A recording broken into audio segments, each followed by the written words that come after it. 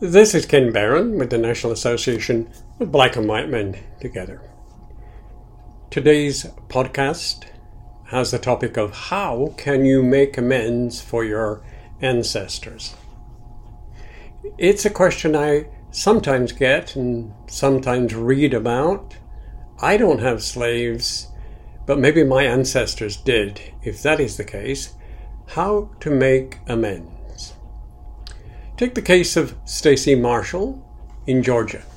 She was in line to inherit 300 acres, which would make her the first woman in her family to own a farm. But she had discovered that her family had owned several people. She wanted to know how to make it right. She looked into her family's past and was trying to chip away at racism in the Deep South, where every white family with roots there benefited from slavery, and almost every black family had enslaved ancestors. None in her farming community talked about white privilege, critical race theory, or renewed calls for federal reparations. They think it's about heritage, not hate, they tell her. Farming, family, and unspoken discrimination are braided together so tightly that she couldn't untwist them. She is aware that sometimes she stumbles across the line between doing anti-racism work and playing the white savior, but she finds the history unavoidable. This is a fundamental question. Should the descendants of people who kept others enslaved be held responsible for those wrongs? And what can they do to make things right, and at what cost? Her local suggested she could set up an internship for young black farmers, letting them work on her land and keep the profit. Maybe her black neighbors wanted preservation work done on their church cemetery. Or she could give some land or money from the sale of the farm to the descendants of the black people who had helped her family build wealth. She said you really can't hide from your neighbors, and not long ago she ended up in a CrossFit class with Marjorie Taylor Greene, who is, as you all know, probably the far-right Republican in that region, and was elected to Congress in 2020. Most residents are evangelical Christians, and it's such a rich Trump country that the former president held one of his last campaign rallies 5 miles from Miss Marshall's farmhouse.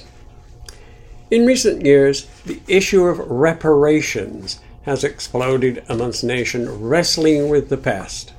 Scholars are beginning to see the German payout of $60 billion to Jewish victims of the Holocaust. The United States' decision to pay reparations to Japanese Americans who were interned during World War II, and even Japan's awkward efforts to settle with Korean so-called comfort women as bedrocks of a new political landscape. Those are some of the things that are happening or have happened. Every year since 1989, Representative John Conyers, Jr., the Democrat of Michigan, has sponsored a bill to establish a commission to study reparations for slavery. It remains stuck in committee, but away from Capitol Hill, other developments are having a significant impact on the national debate. Others argue that it's impossible to determine the actual present-day effect of slavery to trace the impact of slavery on, for example, today's overwhelming incarceration rate amongst black males, or to calculate all of those generations of lost and artificially depressed wages, not to mention the quagmire of determining who should be compensated. All blacks, maybe?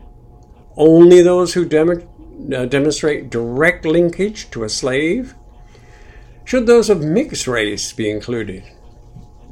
Supporters of reparation find this line of argument irrelevant. Historical crimes or injustice mean the victims still suffer, whether it is the victim or the victim's descendants. Others say, quote, "Why should I pay for it? I didn't do it," end quote. No one is responsible personally for any wrongdoing, but just to stop the action doesn't mean to have paid for the past. The perpetrator is very clear. It is the identity of the U.S. One approach could be funding. For example, a recent $1 million grant from the Andrew Mellon Foundation to the College of William and Mary is one example of how a funder can approach the legacy of slavery within the humanities. It will support research and education pertaining to the college history with enslaved people. History tells us of the belief that white, male Christians are the only ones who bore the full image of God.